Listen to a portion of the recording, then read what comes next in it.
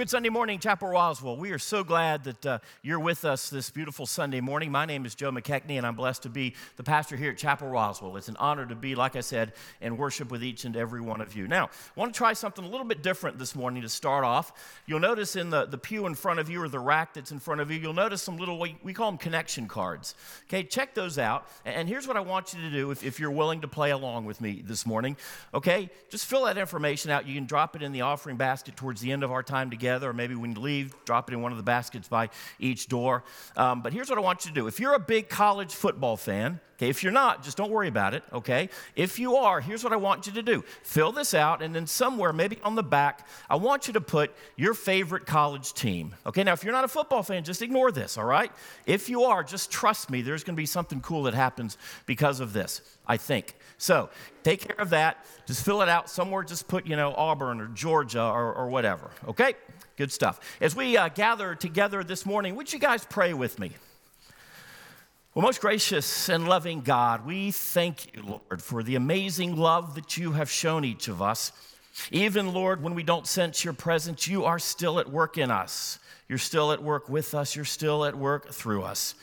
We thank you for the peace and the joy and the hope that surpasses all human understanding. Lord, we come to you this morning, maybe with pain or hurt. We ask for your presence as we seek your supernatural comfort. Or, Lord, many of us find ourselves this morning in a great place, and we come to you with a sense of awe and gratitude. Lord, at times this world seems to be experiencing a lot of darkness or fear or hopelessness, and we need to experience and live out that hope that only you can provide. So, Lord God, this morning, open our hearts and our minds as we hear the word and your promises that you have for us. We love you, Lord, and we thank you for first loving us. And it's in Jesus' name we pray, amen. Let me tell you about a guy. He's a pretty cool guy. He's kind of long gone now, but his name was Dr. Evan O'Neill Kane. He was a respected surgeon at a big hospital in New York City. He was 60 years old. This was in the early 1900s. He had done thousands and thousands of surgeries, but in those days, surgery was a little bit different. A seemingly normal and ordinary surgery could actually be life-threatening to the people.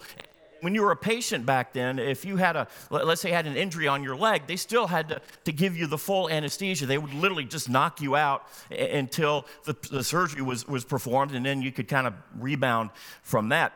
And there were patients who became paralyzed because of the anesthesia, or maybe they woke up when the anesthesia was not still there. All sorts of problems became normal for this. And so Dr. Kane, this surgeon in New York City, he wanted to find a way to create a local anesthesia. Okay, in other words, he wanted to find a way to simply numb the part of the body where they were going to be operating on.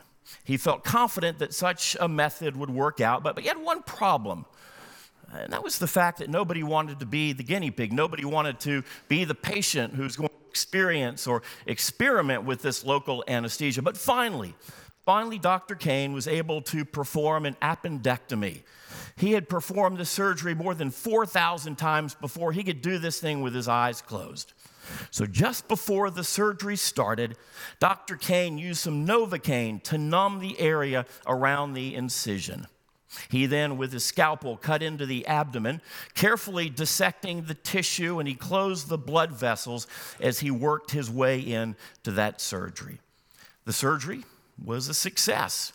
But remember, I told you that Dr. Kane had a difficult time trying to find a patient who would allow him to be cut open with just this local anesthesia. Well, he couldn't find anybody. Remember that I told you that nobody would step forward for this. So this is what happened. Dr. Kane, he would not be deterred. He desperately wanted to show the world about this medical advancement. So upset that he couldn't find a patient, he decided to do something odd. He performed the surgery on himself. True story. He used the Novocaine to numb the incision. That's the only anesthesia that was used. Obviously, he was still fully awake. They didn't conk him out because he had to do the rest of the surgery. He did it on himself, didn't feel anything. The surgery was a success, and it showed the medical community that local anesthesia could work.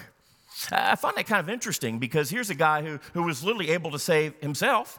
He was able to bring some good out of the problems he had with his health. And I start off with that story this morning because the truth is, despite what Dr. Kane did, you and I, we're not really able to save ourselves. But the good news is, friends, that we have a God who wants us to be saved, and so he sent us a Savior. You've heard me say it before, that because of sin and darkness in the world, we've been separated from a just and holy, loving God. But God didn't want us to be separated from him, so he sent us a Savior in the form of Jesus. I mean, that action on God's behalf, that's totally, folks, that's radical stuff. Okay, we experience God's grace in so many different ways, but that action on God's behalf to rescue us, to restore us, to save us, to leave us as inheritance, Lord, for what he's done. I mean, this is radical stuff. Now, we've talked about before that grace is something that you don't deserve. Grace is something that we can't earn.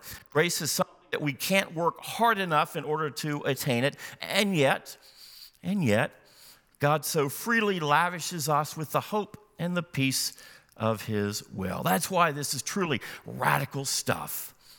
I don't know about you, but I know early in my life, man, I was seeking God. I was looking everywhere, trying to find meaning and hope and purpose for my life. But you know what? All during that time, God was pursuing me. God was wooing me into a relationship with himself. Grace is God's provision for our every need and just when we need it. Over the past 2 weeks, we've looked at grace and different types of grace. We experience them in different ways at different times. Grace is God manifesting his peace and his power into you and to me. And 2 weeks ago, we talked about prevenient grace. The word prevenient is simply a fancy religious word that means that which comes before. In other words, before you say yes to Christ or yes to God, God has said yes to you, and God is working in your life to woo you into that place where you'll finally say, yes, God, I want to be your follower. Even before we understand anything about God, God is at work in your life and in my life. It could be maybe like walking onto the front porch of a house. Okay, we had a front porch motif up here a couple of weeks ago. Even before, again, we understand anything about God, God is pursuing you and me. We're not sure yet when you step on the porch whether or not you want to go inside or not, but God is offering that invitation. So last week we looked at that justifying grace. The word justify means to be made right. And through the grace of God in which we say yes to be a follower of Christ, God is pouring justifying grace upon our lives. That's why we have the door. Remember last week, if you were here, we symbolically walked through the door as an expression of an inward faith that says, yeah, we're going to follow God through that invitation, through that open door. God extending the life-saving message of his grace. Now, we use the analogy of a home very often to talk about the different types of grace. Like I said, prevenient grace is like walking onto the porch, okay? Justifying grace is like walking through the door, accepting the invitation to come into the house. And after that, with sanctifying grace, that's our word for the day, sanctifying grace, okay? God opened the whole house to us saying, this is yours. You inherit this. This is something I want to lavish upon you because of the amazing love that I, God, have for you, Joe.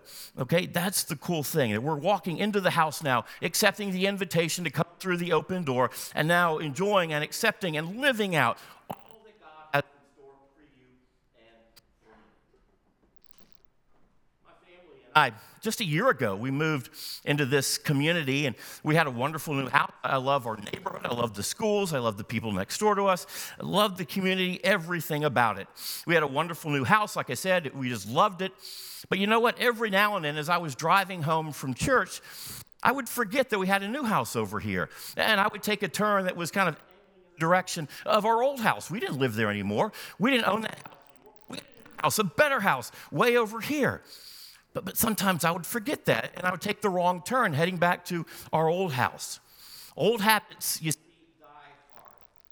I would make a turn that I thought was taking me in the direction that I needed to go, but I had to catch myself and say, oh, wait, our new house is over here. It's a lot better than the old house. Okay, we love the new house.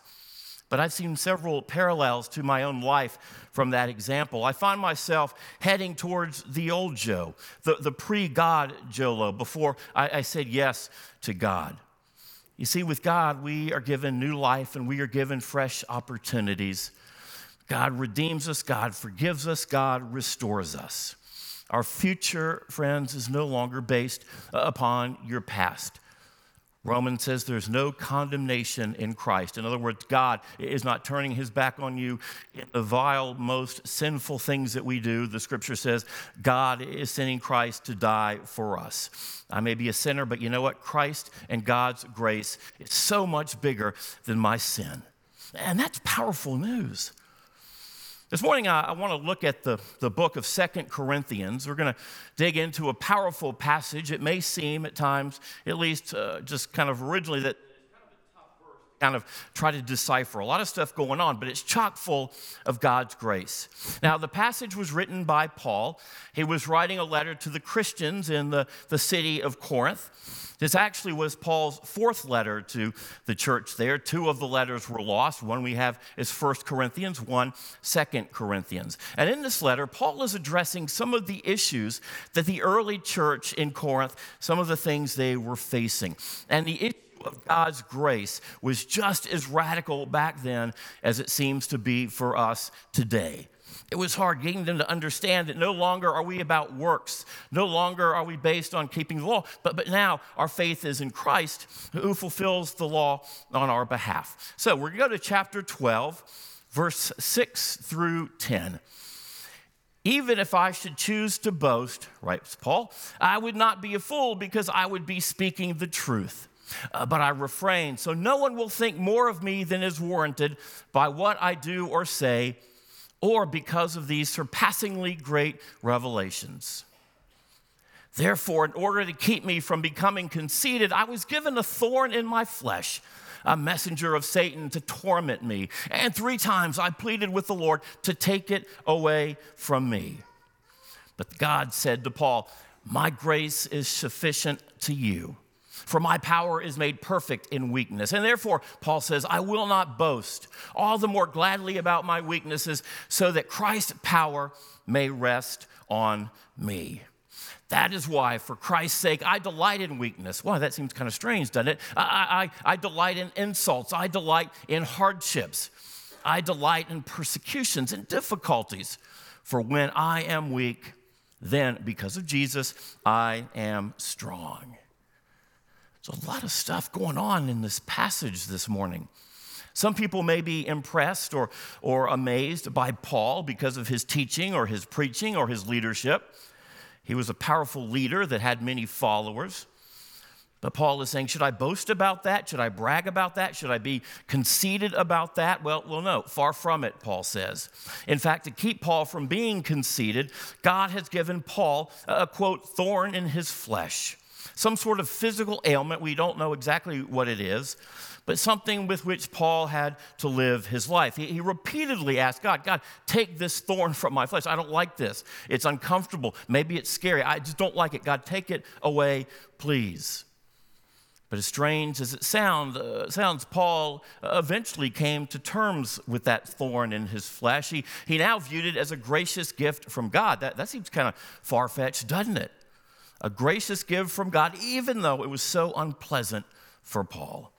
We don't know, again, what his thorn in the flesh was, but whatever it was, Paul could see that it kept him humble. It forced him to rely not on his own power, but on the power of God instead of his own strength. You see, he realized that when he was naturally weak, humanly weak, that God provided the power that he lacked and needed. The Lord enabled Paul to do things that he could not have done simply in his own strength or in his own abilities. And the truth is, you and I are the same way. God may be calling you to do something that rocks your world, that totally shatters your comfort zone. But God will not call you without equipping you. God will never lead you to a place where his grace is already there preparing for your arrival.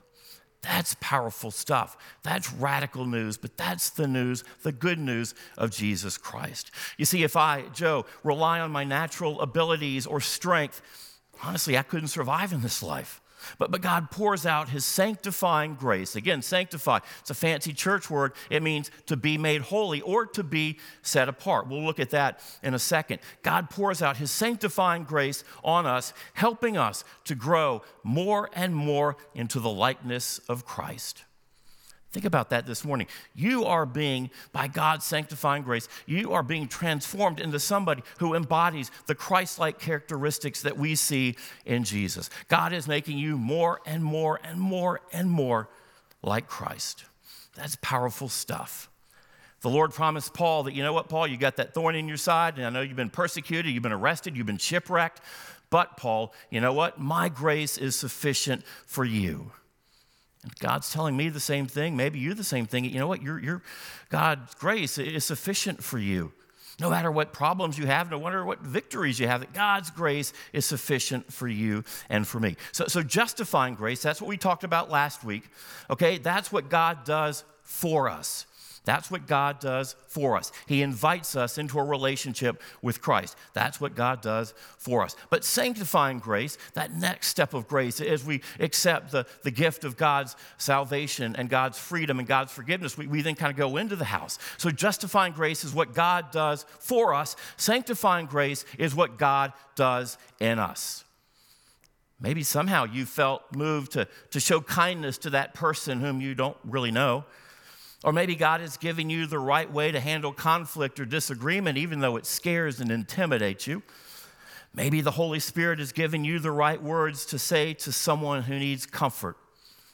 Maybe you're just starting to realize how you can accept and live out that grace that God wants us to extend to others. In your life, friends, can you experience, can you sense the ways in which God's grace has been giving you the strength, the hope, the joy, and the directions for your life?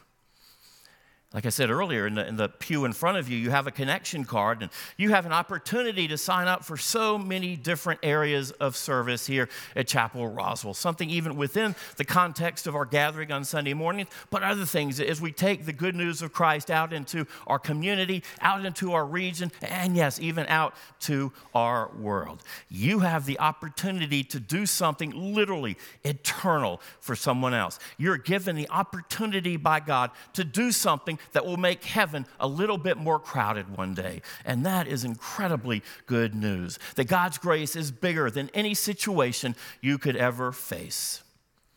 I think back to my pre-ministry days, back when I was a TV sportscaster, and I would be live on the air, and I had a little earpiece in my left ear. And as I was doing the sports, maybe doing highlights or maybe just talking about something live on the air, the producer or the director would keep saying something in my ear. It could be something like, okay, Joe, you've got 30 seconds left. Or in 25 seconds, we're going to the soundbite of the Braves manager, something like that. But it was this guiding kind of voice in my head. I was still saying everything I needed to say and just the way I needed to say it, but I still felt these little things in my ears telling me what to do or telling me what's coming next.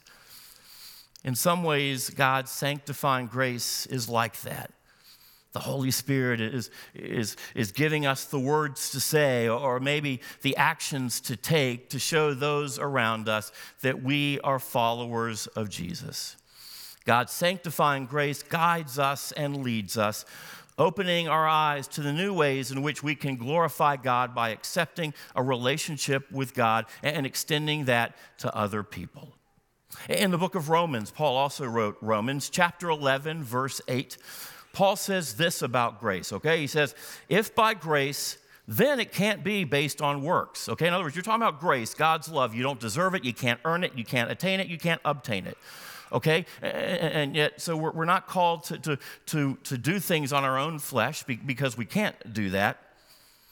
The Holy Spirit guides us and leads us into that relationship with God. If by grace, then it cannot be based on works, because if it were, grace would no longer be grace. If we could save ourselves, we wouldn't need a Savior. If I can pick myself up and clean myself off and do everything I want to do, I wouldn't need to focus on God and what He wants to do in me and with me and through me. After all, if we can do it ourselves, we wouldn't even need God's grace. That's the amazing thing, my friends, about grace, that we don't deserve it, we can't earn it, and yet God so freely pours it out upon us. By definition, God's grace is beyond anything you and I could ever do. I can't speak for you, but I know in my life, a lot of times in my life, I get caught up in this so-called treadmill religion. Let me explain a little bit about what I mean with that. In treadmill religion, we have to work hard and we have to perform at a high level in order for God to take notice of us. For some, maybe that's the only way you've ever known how to experience love and acceptance, not even from God, maybe even from those around you. Because sadly, that's, I think, kind of the system that our culture has adopted. And for some of us, maybe the way in which we live our lives, trying to perform, trying to strive, trying to beat everyone else. Maybe that's how we've lived our lives. And God is saying, no, you know what? I gave Paul a thorn in the flesh so that he would look for me because he couldn't take care of it himself. The problem, though, with treadmill religion is that it leads to one of two things. It either leads to pride. You get prideful or arrogant or proud because you were able to do something that maybe other people couldn't do. Or it leads, not to pride, it leads to despair. That feeling that you just can't measure up, that feeling that you're not good enough, that feeling that well, with me, I'll never measure up to what God wants me to be. So if we obey the rules, we become arrogant, we get puffed up, and we seek the validation of other people around us. But if you fail to keep the rules, again, you fall into despair.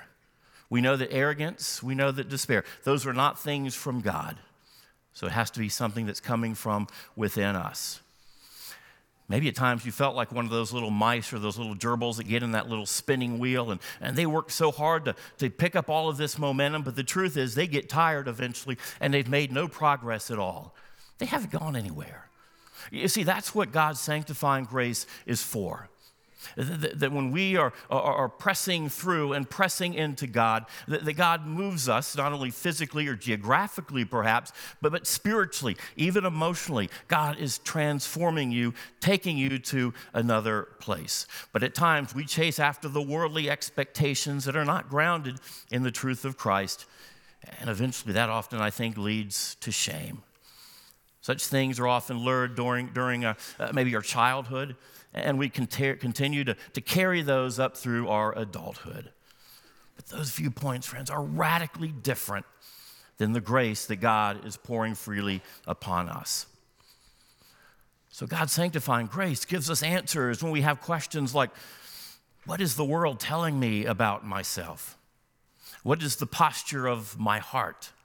Am I striving or trying to perform to earn acceptance from others, or am I resting in the amazing grace of a loving God? God is calling us to get off of that treadmill and into the loving arms of His grace.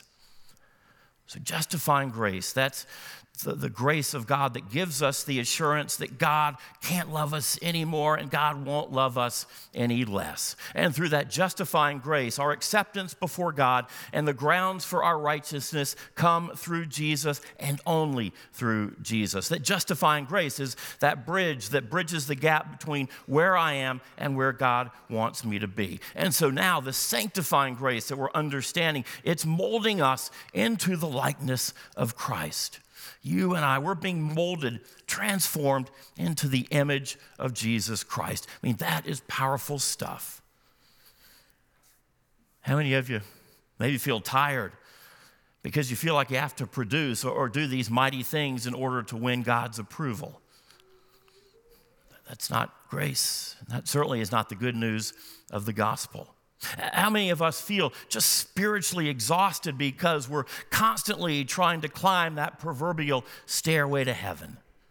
That's not grace. That's relying on my own effort. When we least deserve it, though, God's grace is at work in our lives. When we can't seemingly handle anything else, God's grace is at work in our lives. When we feel wiped out or tired or beaten down or dragged behind, God's grace is at work in your life and in mine.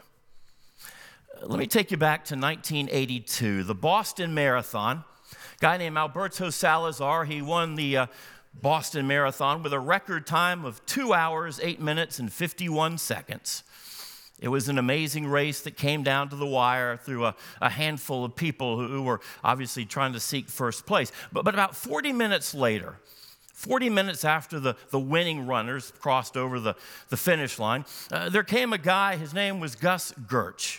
He was a ticket seller at a bus station in Salt Lake City, Utah. He'd never run a marathon before. He trained really, really hard. He exercised. He watched what he ate. He was just finely tuned to run this Boston Marathon. He had trained long and hard for this moment. But at the 7-mile mark, Gresh felt a sharp pain in his right leg. He ignored the pain and he kept running, trying to push through the pain.